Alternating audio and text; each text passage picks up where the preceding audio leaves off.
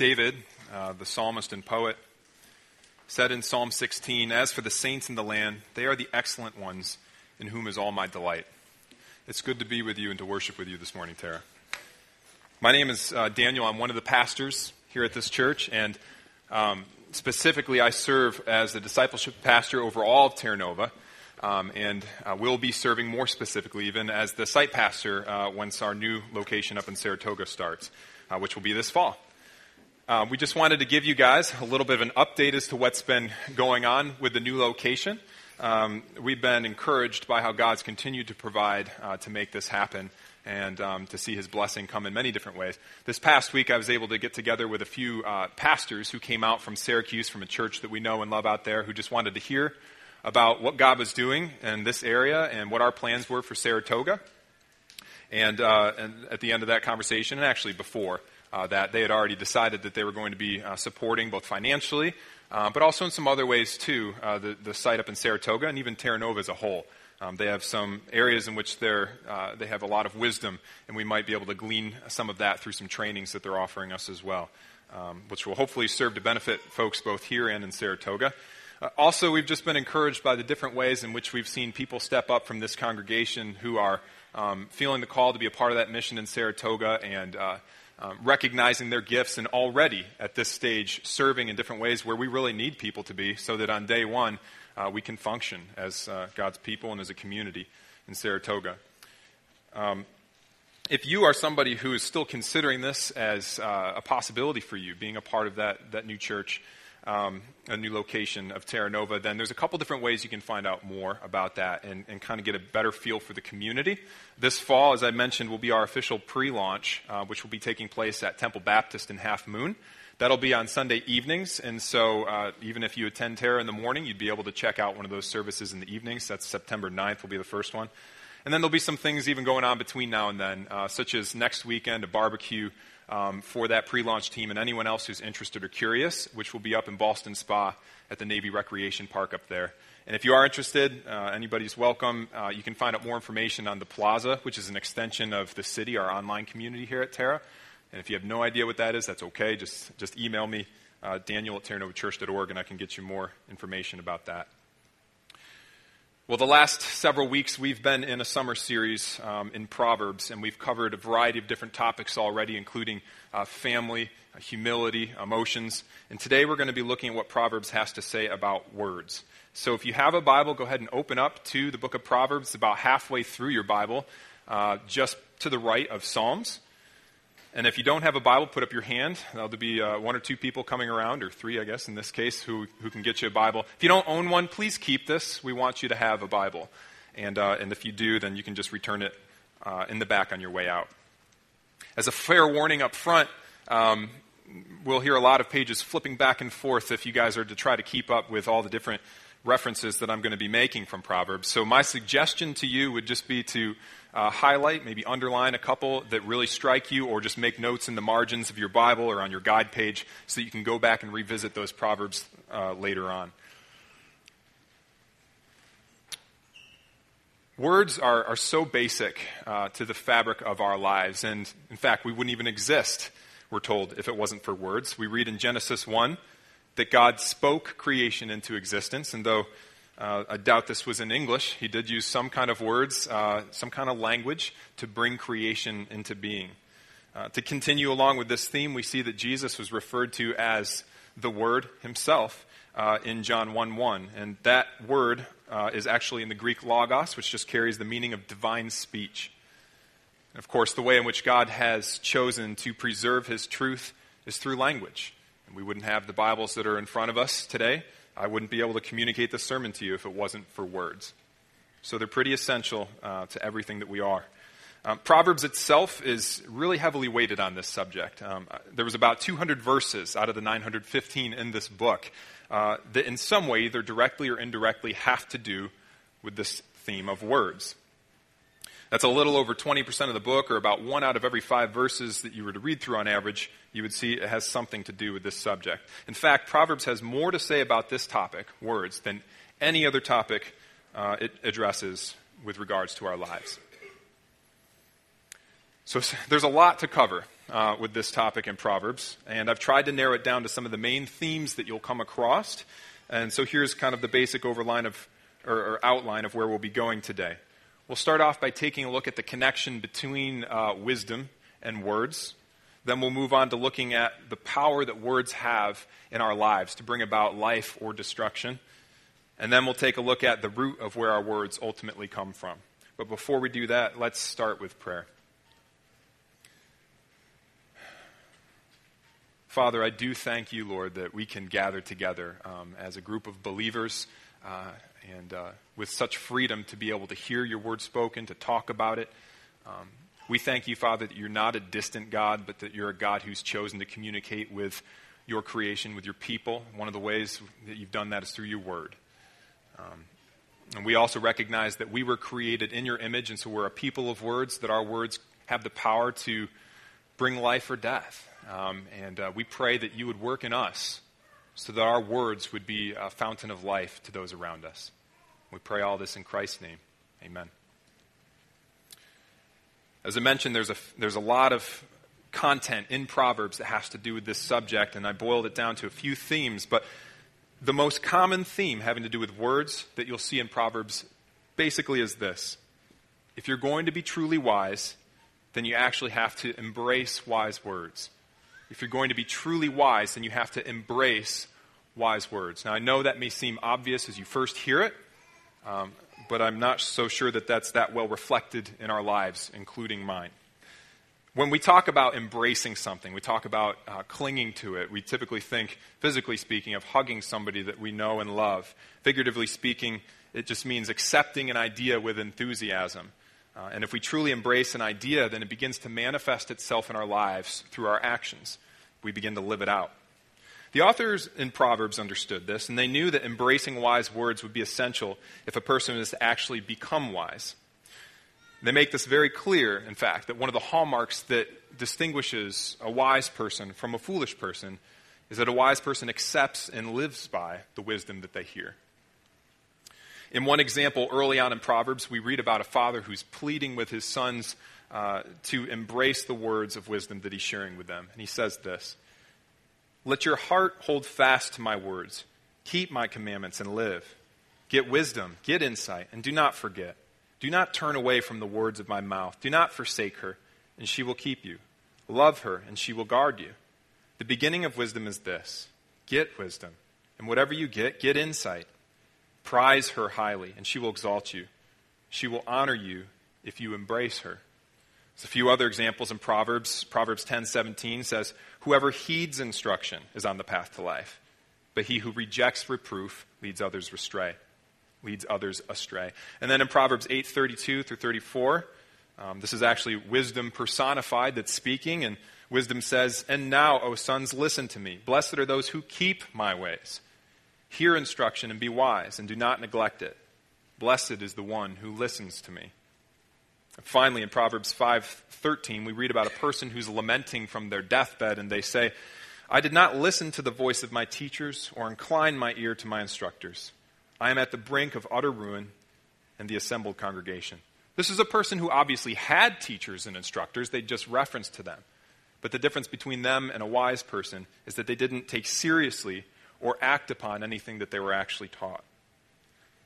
There also seems to be a very close connection between this emphasis to embrace wise words in Proverbs and some of the teachings that we see in the New Testament. In particular, I think of Jesus. In one teaching, he was instructing his listeners to build their house upon a rock and not on the sand. And what he was saying was really an analogy to a wise person who not only hears his words but puts them into practice. And similarly, we see this theme with James. Later on in the New Testament, in his letter, he warns us not to be like a man who looks at himself in the mirror and then walks away and immediately forgets. But the analogy again being here, not only to hear the truth, but then to live it out. All of these passages are basically saying the same thing, that the truly wise person is one who ponders over and wrestles with and truly seeks to live out the wise words that they receive in his or her life. It's not merely enough to sit in the presence of good teaching or to expose yourself to good teaching or counselors or wisdom in your life. Don't fall into that deception or that complacency. Some of you may habitually listen to a sermon, a podcast of a sermon or something like that on the way to work in the morning. I do. I think it's a great way to start out your day if you have that kind of length of a trip and that luxury. But really, the question we should be asking ourselves is, when was the last time I sought to apply all this wisdom that I'm hearing? According to these Proverbs that we just took a look at, there seems to be a very fine line separating a person who sits in the presence of a lot of teaching and does nothing with it from somebody who hears good counsel and outright rejects it. It may be that right now in your life there's pieces of it that are crumbling. And this could be for a couple of reasons. First of all, it could be legitimate trial that you're undergoing, unrelated at all to your choices. God works that way sometimes. We see that in the book of Job. But it could also be foolish living. Consider where it is that maybe you haven't embraced what God is trying to teach you and what he's trying to show you. And trust him. He does know what's best. Applying his wisdom is not always easy, but it is always best for you. Well, we've looked at words now from the perspective of how to handle them. That true wisdom is to act upon wise words, to live them out, not just to hear them. But let's take a look now at the power that words can have. You've all heard this saying before, I'm sure, sticks and stones can break my bones, but words will never hurt me. At best, that's a half-truth, and that's if you're a Christian.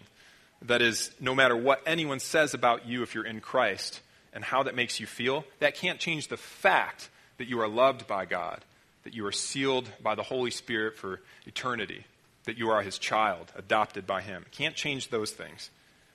But nonetheless, words can be incredibly hurtful, whether you're a Christian or not. God has intended words to be powerful tools for good, but because we live in a sinful world, even in our own community here at Terra Nova, those words can be used for destruction or evil. There was a story I heard of a woman who a while back committed suicide, and the note she left, the only thing that it said was, "They said." Words can be used either to bring life and healing or to bring death and destruction. In our country, we have the right to freedom of speech, and I'm grateful for this. Honestly, I think for the most part that's a really good thing. But it lends itself to some people saying some pretty outlandish and hurtful things just because they can. As followers of Christ, one of the things we surrender as we become a follower of Christ is the right to be able to say whatever it is that we feel or whatever it is we're thinking. But instead, these things need to come under the judgment of God's word. And we need to speak through the filter or think through the filter of passages like Ephesians 4:29, which says, "Let no corrupting talk come out of your mouths, but only such as good for building up, as fits the occasion, that it may give grace to those who hear." Our words are powerful. They may not be as powerful as God's and his ability to actually have brought physical matter into existence, but they do have the potential to shape people's souls for good or for bad. In Proverbs, there are many references to how words can be used to bring life or how they can be used destructively. We'll take a look at a few of those. Proverbs 10:11 says this, "The mouth of the righteous is a fountain of life, but the mouth of the wicked conceals violence." Proverbs 15:14, "A gentle tongue is a tree of life, but perverseness in it breaks the spirit." Proverbs 13:14, "The teaching of the wise is a fountain of life, that one may turn away from the snares of death." And Proverbs 18:21 says, "Death and life are in the power of the tongue." For the next few minutes, what I'd like us to do is take a look at some of the different types of words mentioned in the Proverbs that bring either life or destruction. And I want to start with talking about honest words versus words of flattery. Life-giving words have the quality of being honest, whereas flattering words or just telling somebody what they want to hear are destructive. Proverbs 27:5-6 says, "Better is open rebuke than hidden love, and faithful are the wounds of a friend. Profuse are the kisses of an enemy." Most of us have probably been in the spot where we've been close enough to someone who we cared about, a friend or a family member, who we've begun to see some destructive things that they're doing in their life, and we're faced with this dilemma. Do I say something and potentially jeopardize this relationship and potentially be rejected? Or do I not say something and ultimately it brings about the destruction in their lives? This proverb says, better is open rebuke than hidden love. And it's kind of a powerful figure of speech there. I don't think there is such a thing as hidden love, especially in this context when it's contrasted with open rebuke. And then when it talks about in the next verse, how faithful are the wounds of a friend. Sometimes we need to say things to those we care about, even when it's going to hurt them in the near run, and even if it puts our relationship at jeopardy at that point. Another proverb that's along these similar lines is Proverbs 6:23-24, which says, for the commandment is a lamp, and the teaching a light, and the reproofs of discipline are the way of life. We don't reprove ourselves. Reproof tends to come from things we read, whether it's scripture or other people in our life who care about us. And we're told that they lead to the way of life. Be willing to receive reproof in your life. Finally, in Proverbs 29:5, we read, a man who flatters his neighbor spreads a net for his feet. Honest words are probably some of the hardest words that we have to speak to other people because of the pain that it'll bring in the near run. But that pain can ultimately bring about healing and life in the long run. It's how, though, we communicate this that I think really matters. Are we doing this with a sense of self-righteousness? I'm doing this because this is going to elevate me in some way and put this person down. Or are we doing this, as Paul says in Ephesians 4:15, out of a motive of speaking the truth in love? Flattery, on the other hand, either tends to be a cop-out or is just altogether deceptive. And flattery not only keeps somebody blind to their weaknesses and their areas of sin potentially, but it may even encourage them to walk in the very things that are destructive to them. Well, let's take a look at another type of life-giving word in the Proverbs. And that is words that are few and well thought out. And contrasted against that are words that are many in number and careless. All right, those two things tend to go hand in hand most of the time. If you think about times in which you've thought through in advance what you're going to say, whether it's apart from that person or right in the moment, your words probably tended to be fewer, more to the point, and more careful. In those times where I know I haven't thought through clearly what I was going to say in advance, and my words were more careless, I said more than I should have. That's kind of the point of what's going on here. In some cases, and in many cases, in fact, the person that this affects and hurts the most is ourselves. We see that in Proverbs 13:3, which says, whoever guards his mouth preserves his life, but he who opens wide his lips comes to ruin. Proverbs 10:19 says, when words are many, transgressions are not lacking, but whoever restrains his lips is prudent. Proverbs 21:23 says, whoever keeps his mouth and his tongue keeps himself out of trouble. And then ironically, this point is made in Proverbs 17:28, which says, even a fool who keeps silent is considered wise. When he closes his lips, he is deemed intelligent. I think the point being, it's hard to get ourselves in trouble if we don't say anything at all. So oftentimes, we're hurting ourselves as much as anyone else if we don't take the time to think before we speak. You guys may have heard the saying before, whether it was in a movie or in real life. Somebody got themselves in trouble, and he got beat up because he doesn't know when to keep his mouth shut. That's kind of the meaning behind the context of these verses. People who are careless with their words, who speak many words, who don't think through them in advance. But sometimes these words can really be hurtful to others too. Proverbs 12:18 is a clear example of this. It says, there is one whose rash or careless words are like sword thrusts, but the tongue of the wise brings healing. Sometimes we get ourselves in trouble, or we hurt others when we don't think before we speak, or when we say more than we should. If this is something that you struggle with, then maybe the answer for you is for a time, for a season, to be intentional, to ask yourself questions like these before you speak, in your head, not out loud. Questions like, is this going to edify or build up this person? Or is God going to be pleased with what I'm about to say? In doing this, you'll also help yourself to be more regularly thinking with the mind of Christ. Proverbs 15:28 kind of affirms this, and it says, the heart of the righteous ponders how to answer, but the mouth of the wicked pours out evil things. The point here is to think before we speak.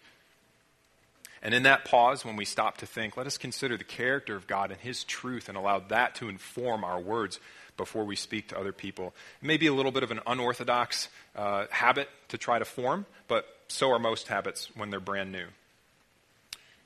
Well, let's take a look at another type of word, this one which serves to really bring encouragement into people's lives, and that is what Proverbs calls an apt word, which is a timely word, a word that's appropriate in the given situation. Proverbs 15:23 says, to make an apt answer is a joy to man, and a word in season, how good it is. And Proverbs 25:11 says, a word fitly spoken is like apples of gold in a setting of silver. These proverbs are referring to well-spoken words that are suitable or appropriate in the circumstances. You know how you can say something sometimes, it seems to fall on deaf ears, but you change it around slightly and not thinking much of it, all of a sudden it means the world to somebody? It's kind of what's going on here. It's part of what this is talking about. The way we craft our words, the way we word things. There's a video that I watched online. It was promoting a conference that was called Change Your Words, Change Your World. Some of you may have seen it. I just saw it on YouTube one day. And it featured a blind man who was presumably homeless, and he was sitting on a sidewalk with a sign next to him that said, I'm blind, please help. And he had a cup in front of him, and periodically people would stop by and drop some change into it. A woman passed by this man, kind of did a double take, stopped, picked up the sign, scrawled something on the back side of it, set it back down, and walked off. And they don't show you at this point what it said, but you saw this remarkable change take place. And all of a sudden, this blind man was inundated with people throwing money and change and cash his way and into this cup. Fast forward to the end of the video, and they flash back to the sign that had said at the beginning, I'm blind, please help. And now it says, it's a beautiful day outside, and I can't see it. There's power in the way we word things. There's a sense here in these Proverbs when it talks about apt words, that craftsmanship is important. It's a valuable thing. It's not just what we say, but how we say it that can really impact other people. Some of you out there are poets, and you're really going to be world changers with your words.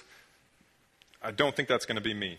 Recently, I went to a Conor Oberst concert, and he's a singer-songwriter, well known for his lyrics, and might be better known as the lead singer for a group called Bright Eyes. And on the way home, my wife asked me, well, what'd you think? How'd you like the concert? And I said, well, it's all right, but I only understood about 5% of what he was saying. And, I thought that this was because he was just being really personal and kind of abstract with his lyrics and everything. Although my wife continued on then to translate for me the other 95%.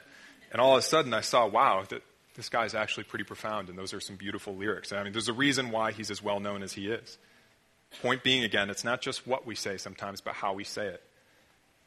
But I would add this, that it's not only about craftsmanship when it comes to giving an apt word to somebody, but it's also about prayer. There are times when I have really no idea what to say to somebody who's struggling or suffering. I just ask God to give me the wisdom to say something that might be helpful.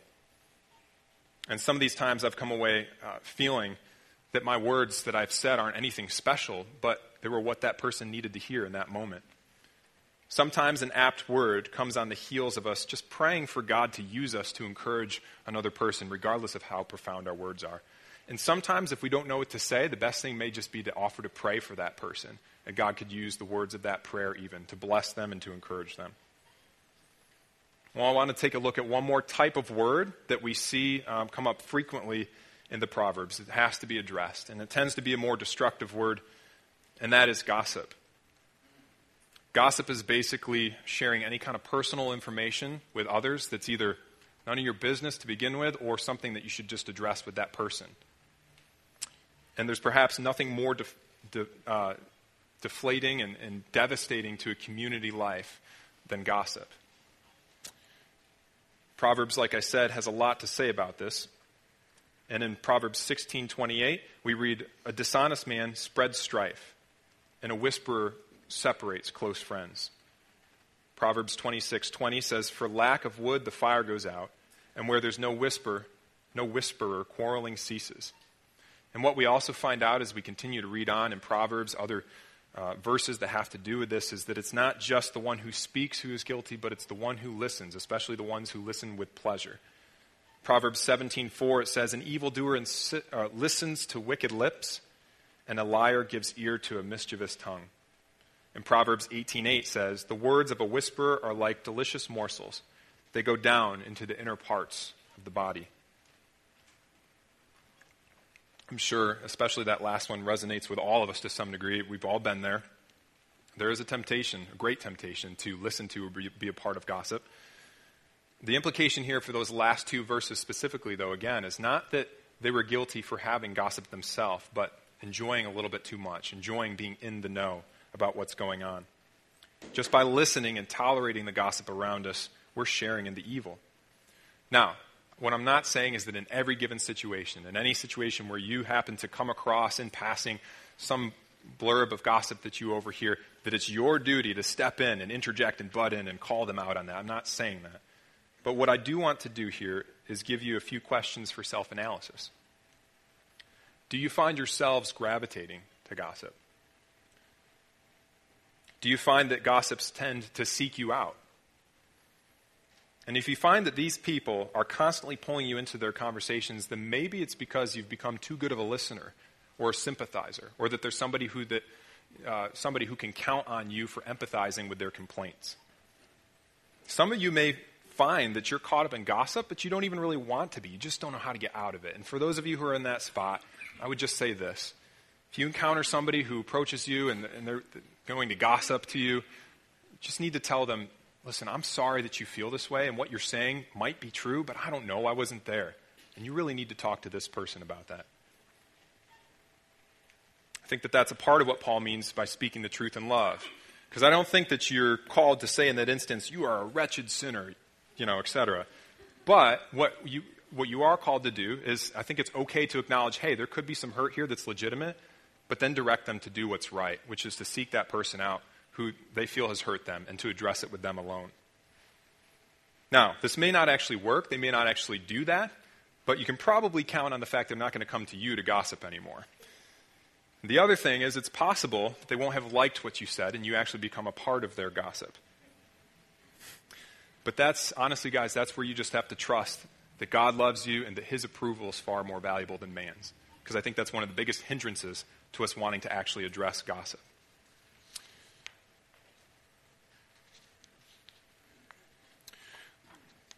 All right. So our words can be incredibly destructive, or they can be life-breathing and a powerful source of encouragement and healing. But the next question that I want to turn to and take a look at is, how do we then cultivate these kinds of life-giving words? The real issue here is a heart issue. It's not a mouth issue. It can't be rooted out by superficial means. Growing up, I had a friend who used to wear a rubber band around his wrist, and every time he would swear or say something crude, he'd snap himself with it as a deterrent from doing that. And I suppose it helped to some degree with his language, but it didn't touch his heart.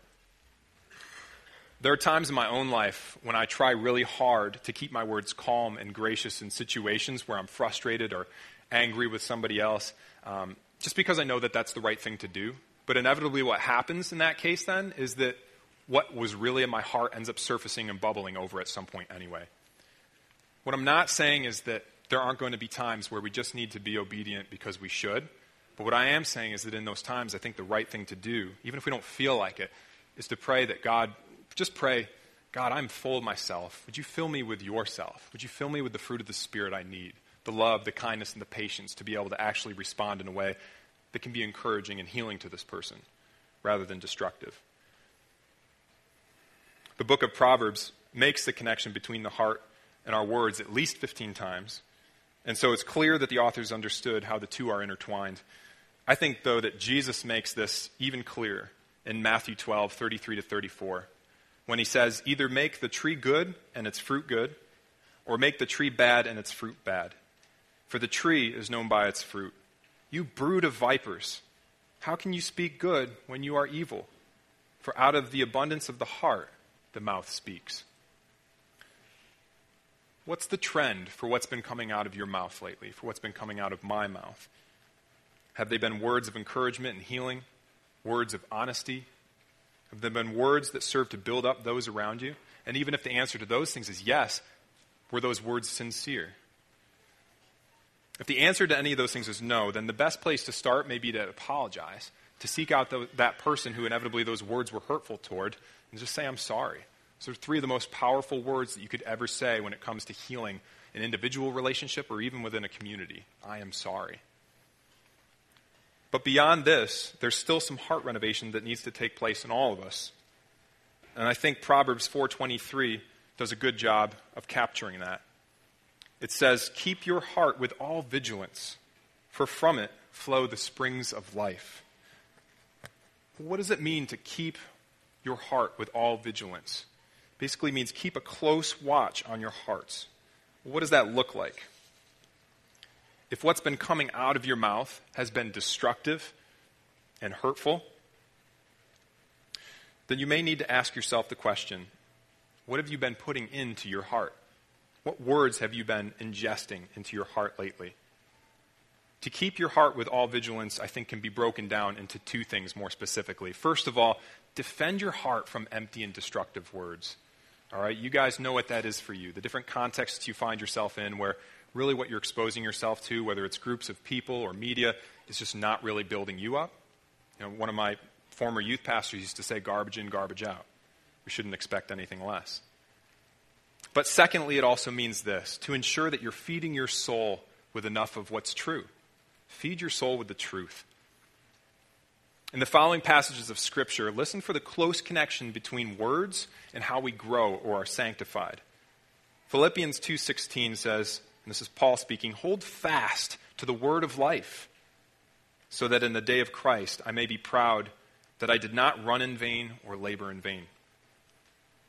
Romans 10:17 says, "So faith comes from hearing, and hearing through the word of Christ." And finally, listen to Peter's response to Jesus in John 6, when at this point many of the other disciples outside of the 12 had stopped following Jesus because it had become too difficult for them. Jesus asked the 12 the question, "Do you want to go away as well?" Simon Peter answered him, "Lord, to whom shall we go? You have the words of eternal life, and we have believed and have come to know that you are the Holy One of God." So in answer to that question, what do we do to keep our hearts with all vigilance? How do we address the fact that our words and what we say is really just symptomatic of our hearts? Continue to listen to the gospel, to these words of eternal life.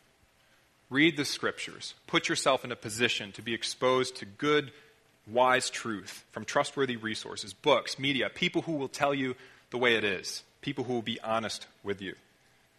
And then seek to embrace the wise words that you're given. As you do these things, God will be faithful to cultivate in you a deeper understanding of these truths in your heart. And as He does so, your mouth will become more of a fountain of life to those around you. We're going to take a couple of songs as the band comes back up now to celebrate communion. And as you come forward, you're going to hear these words spoken to you. As you take the matzah and you dip it in either the juice or the wine, you're going to hear Christ's body broken for you and Christ's blood spilled for the forgiveness of your sins. If you believe that today, you are welcome at this table. Take time during worship to really meditate on that. There are some worship songs here that are so powerful that are about to be sung, especially the last one called Mystery, which just really boil down the gospel to a powerful truth.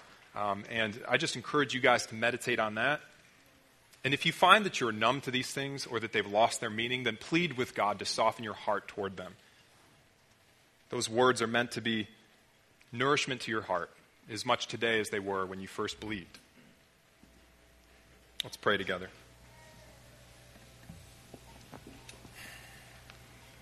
Father, we want to start out just by thanking you for sending your Son, Jesus Christ, who we're told had the words of life and has the eternal words of life even today. We thank you for that.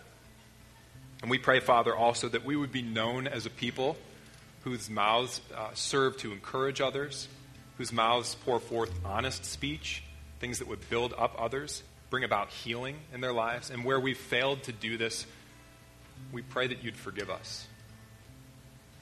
We pray that you would renovate our hearts, even as we seek to keep our hearts with all diligence. We pray these things in Jesus' name. Amen.